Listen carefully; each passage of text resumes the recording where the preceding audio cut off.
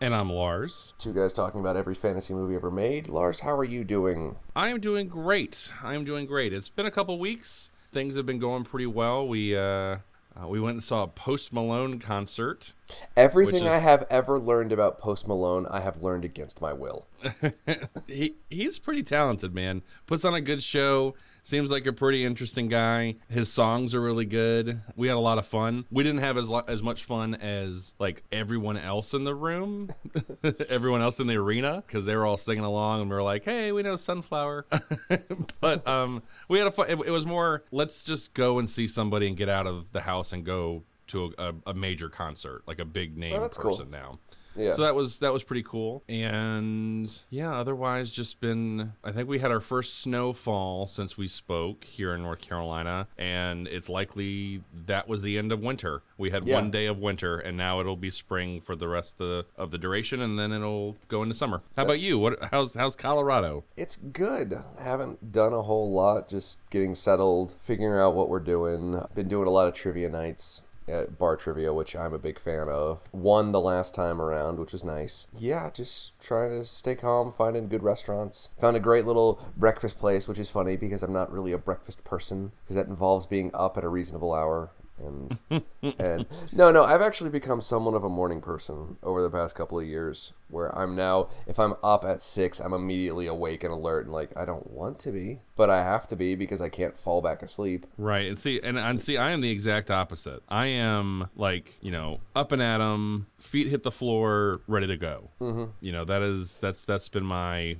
MO. Yeah. No, I've become more of that because, like, if I'm awake, I'm immediately alert, and it really bothers me sometimes because I just would like to go back to but I can't because I can hear everything. So this is an interesting one for us because this is a year of us doing this. Yeah. Doesn't sound like it should. Doesn't sound right. No. Well, like you mentioned with Tide Pods. Yeah. Last a couple episodes ago, where Tide Pods was the beginning of January 2019. Yeah. I don't know where the year went of us talking to each other like this. Nope. This flew by. Mm-hmm. I'd like to say that we've gotten better at this. We absolutely have. The production values alone. I mean, we actually have a logo and we have a theme song, but we also have microphones. Use actual microphones. Yeah, that's kind of impressive. What's been the most fun about it for you for this past year? One, I have appreciated like movies that I love. I'm going back and rewatching them and rewatching them, knowing that there's like these things about them that I can appreciate more. And even the bad ones, I get to watch bad movies from time to time and either A, not feel bad about it, or B, watch these things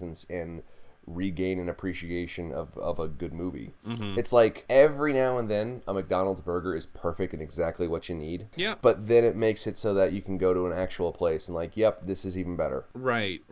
Yeah, no, that makes sense. And part of it for me is also there's such a glut of stuff out there in streaming, right? There's so much stuff to watch. This has almost kind of helped narrow it down a little bit. Yeah. Where it's like, all right, here's the infinite things to watch. Then we're just going to start watching these things. Yeah. So that's been kind of nice. But, I think the biggest thing for me, though, and not to get sappy, but just have an excuse to chat with you and kind of go over, because this has been a big year, I think, for both of us, right? I mean, you've moved, you got a new job, and with us, we're still doing our program, and this is kind of a big time in both of our lives, and it's kind of neat to have an excuse to just talk about something. Not just talk about something, and not just, hey, how you doing? Okay. Yeah. Fine. You're still alive. Great. See you later.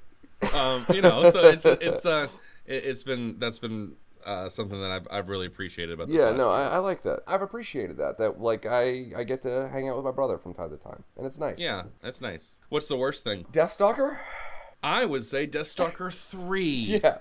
God. I'm going to say that this episode, we once again found the bottom. I don't know about that. We will burn that bridge when we get there. It's gonna go pretty low. I'm not denying that. So let's start with something better. Let's go best to worst. Okay, so I think honestly we're gonna get into this because the second best movie I know is your favorite movie, like legit, hands down, that's your favorite movie. But I think we both can agree this other movie is a better movie. And I'm making air quotes here, like it's just a better construction film. But if we had started with the number 2 movie, I wouldn't have been too upset. Yeah. I think you can probably interchange them at this point. So in any case, first movie we're going to talk about might not feel like a fantasy movie from the outset. It is The Fifth Element. Luc Besson.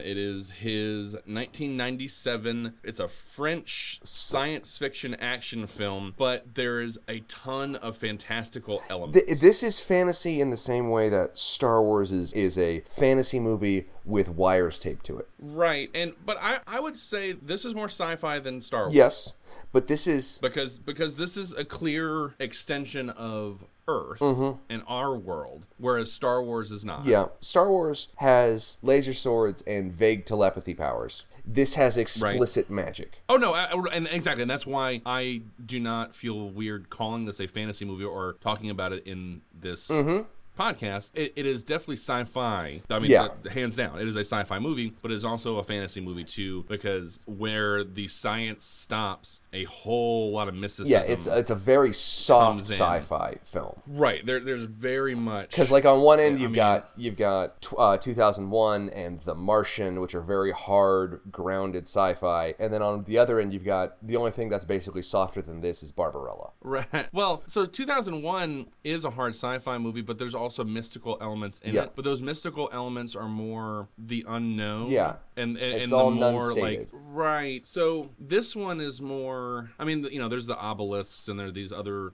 but there's sentient beings that are out there putting that thing. Yeah. Whereas with this one, it's almost a sci-fi movie that gets kind of creeped on by a fantasy movie, like a fantasy movie invades it almost. So to the point where Gary Oldman has black stuff creeping down his face. Yeah. So like he's a sci-fi villain and then a fantasy guy comes into him. Does that make sense? Yeah, no. Well, it's funny because the primary protagonist, Corbin Dallas, and the primary antagonist, Jean-Baptiste Emmanuel Zorg, they never interact. No. Yep. The closest they come is one gets off an elevator as the other one's getting on. And it's fantastic for that. I have talked about this movie and a bunch of other movies with a friend of mine as, like, this is the best accidental adaptation of Final Fantasy that's ever been made. This is a Final Fantasy movie. It just happens to, it's got the elements, it's got Magitech, there's some weird stuff. There's a magical elf woman. There's a stupid bard because it's a Super Nintendo version of the Final Fantasy games. Right. So A to B plot. Well, we're gonna get into that too. Because Luc Besson had an imagination, and I'm not gonna fault him for that. We're gonna talk about. He is a fan of French comics, and Valerian is all over this before he made Valerian. Yeah. A to B plot. There's a evil entity that comes back every 5,000 years. He's coming back in 48 hours, basically. And in order to stop him, this ancient weapon that has been given to us from another race, we need to harness this weapon to defeat it. And Bruce Willis's character is basically trying to protect the weapon and find the way to activate it. Right. That's the bare bones kind of thing. And then everything else gets piled on. I'm going to talk about positives first. I love Bruce Willis. I've always loved Bruce Willis. I think he's a great protagonist. I like the roles where he gets to do more than just gruff and grumble, and he kind of has some comedic moments in this that work for me. Are you human? Negative. I am a meat popsicle. Right. Like he looks very French in this movie. I mean, he's blonde hair. He's got all this like French outfits and stuff. I don't know. He works in this movie for me. I think he's a really great action hero in that he's not jacked, right? Like he's not like a roided out guy. He's an everyman guy, and that's why I always appreciated him as an action star, because it's one of those like you project out into it like, what if I was locked in a tower full of terrorists? Yeah, he's maybe I could go do that. Yeah, or like, what if I was in what if I'm trying, I'm a cabbie in New York and a alien falls into my cab? How am I going to protect her? Yeah. It's one of those things that people got wrong with a lot of the Die Hard in an X films, in that they always end up having a super jacked guy be the thing, like the whole Olympus Has Fallen stuff, where he's a super soldier, and that's not why Die Hard works. Die Hard works. No, Die Hard works is he's just he's almost a schlub. Yeah, he's a guy. I mean, he may be a cop and a good cop, but he's a guy. Right. A lot of them have problems like that. Yeah. No, I remember watching this in theaters with Dad. Yeah. Oh yeah, we watched that together. And I remember since this movie came out, my dad's primary complaint is Ruby Rod. Oh yeah. Yeah. So here, you know what my primary complaint is? What? By the time that we get to Ruby Rod, who I think is a pretty funny character, and I really enjoy him, I can't enjoy him fully enough because I'm overwhelmed by everything else that has taken place already. I get that. There's just in rewatching, I haven't watched this in a long time, and I actually watched this with Elizabeth the other night. We only made it through half of it. I watched the rest of it later, but we were both like, man, there's just a lot of stuff in this, and I don't know how much of it really drives things forward. You know, I like when the Montechihuans. So the Montechihuans are the race that has given us the four stones, And they take them away. And they take them away at the beginning because World War I's about to happen. World War I's about to happen. They take him away, and Luke Perry is in it and is drawing stuff. But those for 5 minutes, and he gets top billing. Those drawings that he's making never. Okay, again, I'm gonna get to nitpicking later, like really nitpicking later. They take off. It cuts to 300 years later. You know, it's this crazy, incredible. Like it's a future that I have not seen anywhere else. See what to me. What I thought was interesting, because I have seen that future in one other place, and that's Futurama. And it's one of the most depressingly realistic looking futures that could exist. Because it's the same. It's just taller. Yes, it's the same, but just taller. And everybody has horrible acne. I don't know if you noticed that, but everybody has really bad skin, yeah. Really bad skin. The part that I didn't remember, so the Montechihuans come back. Like, so the evil appears. We're to shoot a bunch of rockets at it. We don't know what's going on. The Montechihuans come back, like, with the fifth element. And like with the weapon, and then these ships come out of nowhere, and like it's another race of aliens, and I was like, oh, I forgot about those guys, like the Mangalores. And at that point, there's all these other things that have happened that would just be enough for the movie, and then the Mangalores come in, and then they're trying to get weapons from Zorg, and Zorg's double crossing him for this, and then you know the priests are trying to do this, and then the Mangalores are now trying to double cross Zorg, and blah blah blah blah, and then there's Super Green Ruby Rod, and at that point I'm like, well, I don't know. There's so much stuff. Yeah, so you mentioned you watched this with Elizabeth. Oh yeah. This is literally the first movie Victoria and I ever watched together. Nice. Yeah, like somehow we were just flipping through them, and I'm like, have you ever seen The Fifth Element? It's like, I know it's a movie with Bruce Willis. Oh my god, okay. Yeah. Because that's the best way to drop someone into something like that. I love Mila Jovovich in it because she's just a great actress in general. But I like the very childlike. Yeah, that's what I mean. She's like an elf lady. She's the girl from Bright, or rather other way around. Because that's influenced, I would say, a bunch of different people over the years. Is that particular that character? It's got big action set pieces and just tons of character actors in the background that you don't know, like the bosun on the ship. He's the only other role I know him from is Mouse Hunt. Yeah.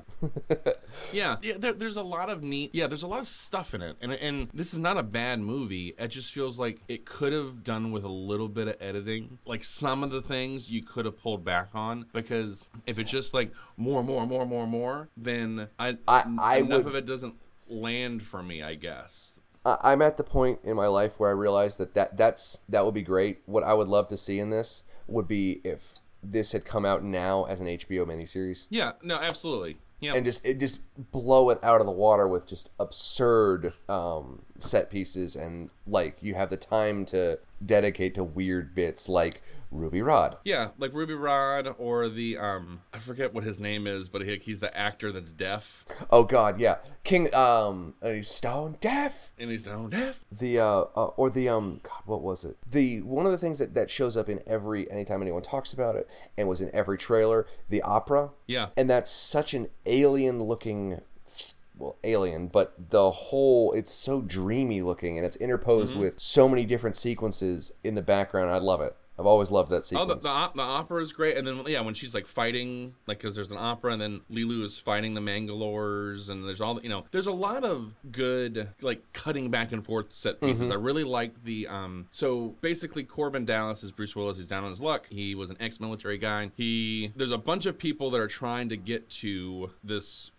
It's a cruise, Flosson's Paradise. They're trying to get on this cruise because there's an opera singer on the cruise, and she's gonna have the stones. stones that will allow Lilu, the fifth element, to become the weapon that will defeat the dark thing that is now hurtling towards Earth. Right. And it's like Gary Oldman's character Zorg, he wants it. The priests that were sent to protect Lilu but are bumbling, they want it. The military wants it. The Mangalores want it. The cutting back and forth of when they're all trying to get on the spacecraft, that, you know, like there's a great, like, there's a bunch of scenes of like, this guy's trying to get on this way, this guy's trying to get on this way, and then Ruby Rod's going down on one of the flight attendants while all this is happening.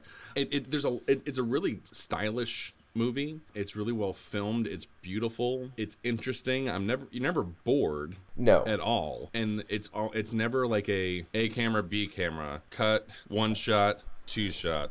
This person talks, this person talks. It's always an interesting way that it's all filmed. But it just, there's so much stuff going on that, I don't know. I could have done with a little bit less. Ruby Rod was not something I would have done less with. I actually liked him. I think he adds a breath of levity. There's something that was really odd to me, and I don't know if this was odd to you too. You know, it's this sci-fi fantasy action epic, and then there's a lot of comedy in it, or like attempts at comedy. And whenever there's a comedy moment, the music goes... Yep. Dun, dun, dun, dun, dun, dun, dun, dun, Yep. dun, dun, dun. And it's just like, why is that here? Because it's a Final Fantasy movie. Because that shit happens in Final Fantasy all the goddamn time. I didn't like that. I didn't like say that. I like it either. I'm just saying that's one of those little bits of evidence, like, this is Final Fantasy. Like, and here's the dumb joke. Here's a really stupid joke. Here's like a really, like, they're all like, the military people get pushed into a freezer And they're fine afterwards. Yeah, it just... So okay, so pause for a second, because I was at a comic book convention a couple years ago, and there was a guy dressed as the guy who tries to mug him with the hat and everything. That is such a specific reference. That's I saw awesome. that. I saw that. I'm like, and I went over and, like, I had to shake his hand. I'm like, this is the best cosplay I've ever seen in my entire life. Yeah, that's awesome. And that worked for humor, because it's such a, like, wait, what? And what he's talking about, folks, if you haven't seen it, is Corbin goes, you know, he looks at his peephole and he sees his hallway, and like he goes checks before he exits, and he opens the door and there's somebody that's mugging him, like there's somebody at the door, and he's all like hopped up on whatever, and space meth. But his hat was like a picture of the hallway, so he put that up to the keyhole, so that way anybody that looked out would see just an empty hallway, which is a pretty cool scam. Yeah. But just like, yeah, that's hilarious that you saw somebody doing that. Yeah, I mean, this was an interesting movie. I even on rewatch, I still think it's good. It's better than a lot of the movies that we've watched. Easily. It's lost some of its luster for me, if I'm going to be honest. Mostly because the protagonist and the antagonist never really meet. Well, that, I think, is a really interesting choice, because they're... Yeah. Well, who are the antagonists, really? Well, I mean, the person... This is a really interesting one, because you've got Mr. Shadow, who's driving the plot, but the thing that is causing all of the problems for our protagonists is Zorg. Maybe at the behest of Shadow, but nothing... It's a mini-boss kind of thing. Yeah, well, and then where do the Mangalores fit in? Because they're actual physical, like threats. Zorg's physical threats. Yeah, I liked it. I love this movie. And also, upon watching Valerian, have you seen that one? Not yet, no. Yeah, you have. You watched this. Oh, okay. There's a really cool set piece in Valerian where they go to basically an interdimensional market. Okay. So they go to a planet and they step in another dimension. I think it's an interdimensional market.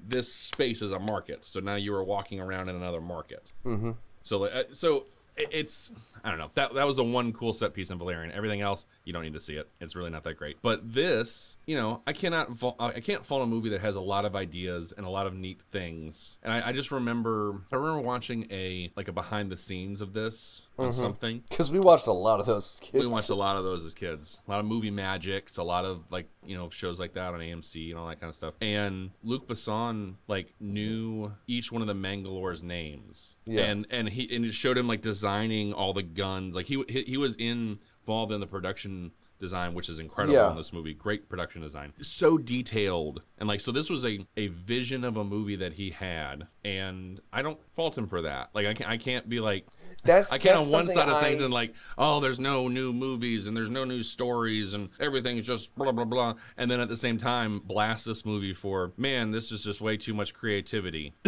Like, you know, like I can't do that. So That's something I have noticed in a lot of, like, we're coming around on a lot of films, and I'm seeing it in one specific film more than anything else. But this has elements of it where we're noticing set dressing and weird vision. Mm-hmm. And I'm noticing there's a huge turnaround in popular consensus about the Super Mario Brothers movie, which a lot of people are talking about it lately. Like, this isn't particularly good, but it's got this strange vision, and it's so much production value went into how weird of a movie it looks. And I appreciate that, because it's always like, this is one of those where, well, all the guns look real, and someone went through and dressed the sets beautifully and perfectly and made everything look hard and look real. Mm-hmm. And to our audience, you can't hear the face I'm making when he's describing Super Mario Brothers in a positive light, but it's not a good one. So just wanted to make sure you got that. I am not in the consensus of a turnaround for Super Mario Brothers. I think what in this case, because why I'm mentioning the set dressing and production design, is that it's in service to a story that is at times confusing and at times overstuffed, but it is entertaining, and it's also at the service of some really great performances. Now, Gary Oldman's hamming it up like crazy, but Bruce Willis, this is a good, like, Corbin Dallas is a cool action hero for him. Yeah, he's playing. It's more a throwback to like Moonlighting than his action heroes. Yes, absolutely. Yep, Mila Jovovich is great in it. Yeah, this was a fun one. And again, the fantastical elements of it are, there's a bunch of science, but there's this mystical evil that comes back every 5,000 years, and there is this superhuman weapon that takes in all the elements of fire, wind, water, and earth, and is able to defeat it. Which I love that scene at the end. That scene at the end is wonderful, where they figure out like how to open the stones. Is that you have to blow on the wind one, you have to put water on the water one, you have to put air on the or earth on the earth one, and then it's so well set up. Like, you know that he smokes. And you see early on in the movie that he's got 2 matches. He lights one of them, and now he only has one more. So when he takes that last box, you're like, oh, that was set up. That's so good. Yeah, I remember. Oh, so it's fire burns, rain falls, wind blows. What does Earth do? Dirts. My only thought is Earth moves. Earth dusts. Earthquakes. No, I dug this one. It was fun. It was a little, like I said, overstuffed, but a lot of it held up pretty well. Yeah, I agree. So my movie is probably my literal favorite movie. Every time I watch it, I feel better about everything around me. I don't know why I started watching this, but the only movies that I have seen more are maybe Excalibur and Back to the Future. So Krull is we're gonna get here eventually, folks. Yeah, I know. So Krull is an strap 80s, in. Yeah, Krull is an 80s adventure film, 80s fantasy adventure film. Read lots of cocaine. That's when he says 80s. Oh, God. Krull. It's a 1983 fantasy film by Peter Yates with music by Richard Horner, who he has spent his entire career ripping off this soundtrack. Because this soundtrack, there's chunks of it that show up in Wrath of Khan. Wrath of Khan was before this. Huh. Okay. I'm wrong. No, that's fine. I just, for some reason... I have audio recording of him saying that. Look, I have never had any problem saying I'm wrong. No, but you're right in that James Horner has ripped on, because this actually is different than Wrath of Khan soundtrack. You're right. This is different than the Wrath of Khan. There are elements of it. Yeah. I'm just saying, Well, I was just gonna say that how much of this movie depends on this absolutely ball-busting, wonderful soundtrack. The music in this movie is absolutely incredible. It's probably about the same way that Dragonheart does. Or Jaws. Like, Jaws is not the same movie without that theme, right? No. If you had yakety sax playing the whole time in Jaws, it would not. It would not be the same movie. Crawl without this James Horner score is going to be flat and dead. So flat and dead. Yeah, but that's part of the magic of film is that it's all absolutely. So standard fantasy plot, because to the point where there's a lot of rumors where this was supposed to be the first attempt at a Dungeons and Dragons movie. Yes, I heard that. And there's no confirmation on it, but there's enough weird elements to it that where I would be willing to say, okay, maybe. So there's these evil monsters from space. They are coming to the planet Krull to marry a woman, to have an empress who would take over have a child who would take over the galaxy. They've been coming to this planet for a while. There's a couple of kingdoms that have been warring for years. They've decided to do a lie, and their kids are going to marry and become one kingdom, and they're going to fight, and they can win together. So Slayers attack the wedding. They kidnap the woman. The prince Colwyn gathers a ragtag, adventuring party of various characters who none of them matter except for Liam Neeson and Robbie Beltran. Right, and they go to save the Princess Lyssa. Yeah. So this is just there's so many great little bits, and there are a lot of really cool characters with like the Cyclops, who his race gave away one of their eyes for future sight to the Beast, but it turns out all they can see is when they die, and so they hate him and they try and kill Slayers now. And there's Urgo the Magnificent, who's a terrible sorcerer, except for the only times that anything he does actually help is when he's trying to help people. Wasn't he in Willy Wonka? Yeah, he's the I am now telling. Oh no, he's the teacher. Yes, he's Charlie's teacher. Yep. Well, I can't just do two. Yeah, there's a ton of really great characters. I haven't seen this one in a while. It's one of those movies that we watched a ton as we were kids. There's lots of really neat, like, it's basically, as the parts come on, I'm like, oh yeah, I remember this part. I remember the crystal spider, which is creepy. And he has a sand in his hand. So there's a part where one of the team, he's an old man. He's gone through some horrible things in his life, and he's actually the first one that Colwyn meets, and they're basically trying to. So the race of these slayers and the beasts, they live in a black temple, a black castle. Black Fortress. And you coming to my house? Right.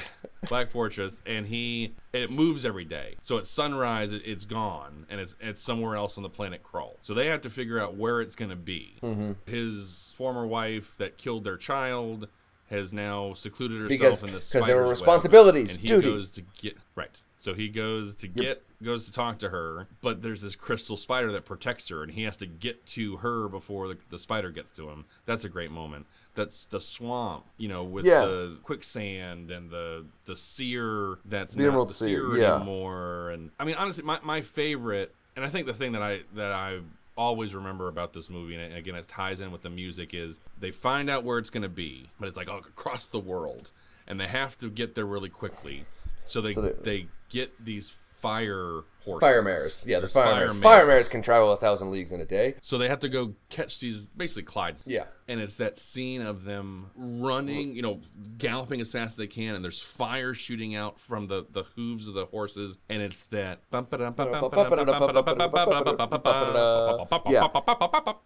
Like, it's so good. So yeah, and then they're getting attacked. Like the Cyclops stays behind because his time's gonna die. It's his time to die, and they're getting attacked and they're dying on the fortress. And then there's one more horse coming to them, and it's like, oh yeah, this is awesome. The Cyclops. Yeah. Oh, it's so great. Maybe one of the coolest, like on par with like the proton pack or the lightsaber. I don't know why I didn't catch on as much. For like cool, but the glaive, the glaive, such a fantastical movie weapon. Like the lightsaber, obviously captured the imagination of people. Everybody, like, if you just hold a flashlight, boom, boom, like you just do that. Yeah, you've got a lightsaber. Glaive, you have a lightsaber. The glaive, I would posit, is as cool of a weapon. Like it is. It's just a neat, like, so the glaive. He had to reach into fire to get this. Like, it wasn't. I didn't notice this before, but it's like the symbol of his family. Yep, is the glaive. Yeah. That's what he said. The glaive's an ancient symbol. We're gonna need more than symbols. And then, and it's this basically it's this knife that, like, it's like this 5-bladed knife that, like, switches out and he can throw it. It's those foam throwing stars that you get as a kid that you play, the foam boomerangs that you throw on the beach. Only these have knives and they can kill beasts.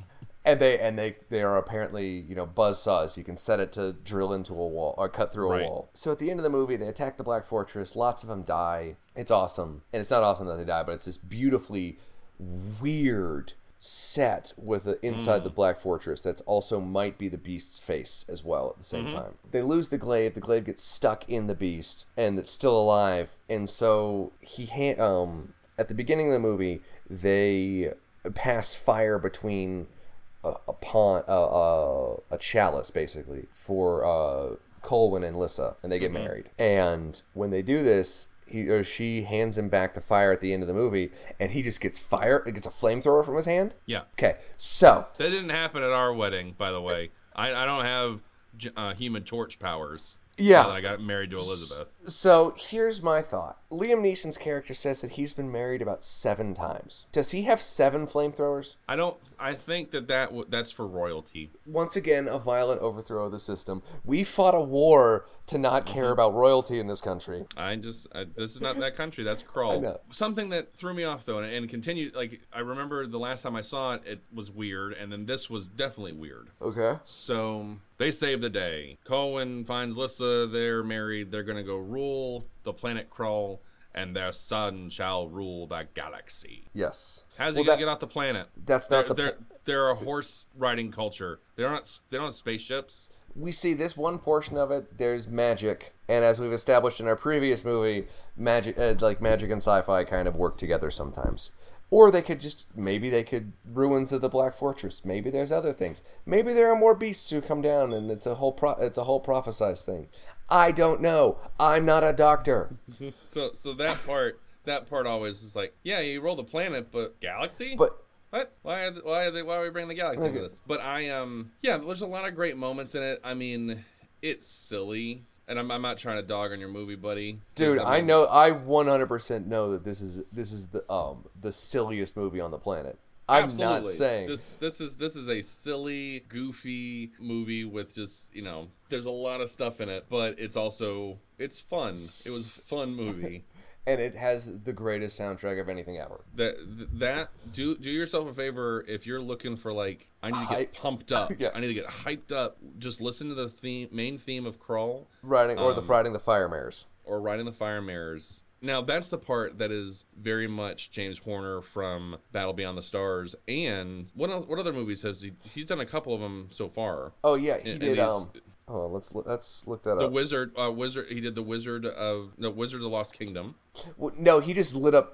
I think they just took that soundtrack and gave him a credit so that they could get past doing that. But there's that. It's like I think it's strings, but it's stuff that you hear in Wrath of Khan. Like there's some string elements. It's like da da da da da da da da. That one. Mm-hmm. Yeah, this is a fun movie. I was excited to watch this one with you just because it'd been a long time since I'd seen this, and it just gave me warm fuzzies to think about this is the next part that's gonna happen. God. And the Fire Mares are gonna come. This is great. So James Horner did the soundtrack to Commando. Really? Yeah, and Aliens. Yeah. I'm just looking through to see. Yeah, he's going to be on this list at least one more time. For Commando? Why is Commando a fantasy movie?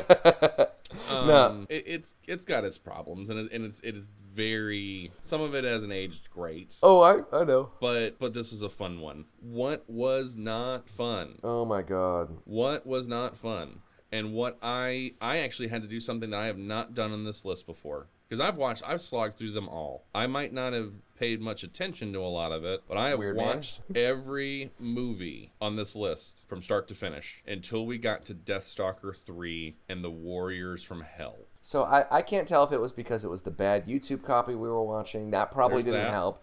But there was... So I was watching this in the break room at work the past couple of days, and I've never felt like I was watching something I shouldn't have been than that movie. And not even because it's... They're going to think you're a creep, man. It's relatively tame. Compared to the rest of the Deathstalker movies, it's relatively tame. Well, actually, compared to compared to the first one. I mean, the second one doesn't have anything really awful. Yeah. The first one one is objectively awful from a moral standpoint. There's not a lot of rape. There isn't any rape in this. There's some gratuitous nudity, but that's just a thing. But this was just god awful, and I got to the point where I said, okay, I can't do this anymore. I cannot do this anymore. And then I remembered that this was one that Mystery Science Theater 3000 did, and they hated it. Yeah. So I went and found the Mystery Science Theater 3000 episode of this, and I watched that last half of it with Tom Servo and Crow, and it was Joel. Whoa. I don't think it was Mike. I can't remember. But yeah, so I watched it with them instead of having to watch it. It was just atrocious. See, that's what boggles my mind. No, it was Mike. It wasn't Joel. It was Mike. Okay. That's what boggles my mind, is that this was, say what you will about Deathstalker, at least it was semi-coherent. There's a lot of awful things in Deathstalker, like horrifyingly bad. I know I don't never want to watch that movie again. But you're right. There was a coherent thing that happened in the movie. Hey, tell me what happened in this movie. I got to it first. Tell me what happened in this movie.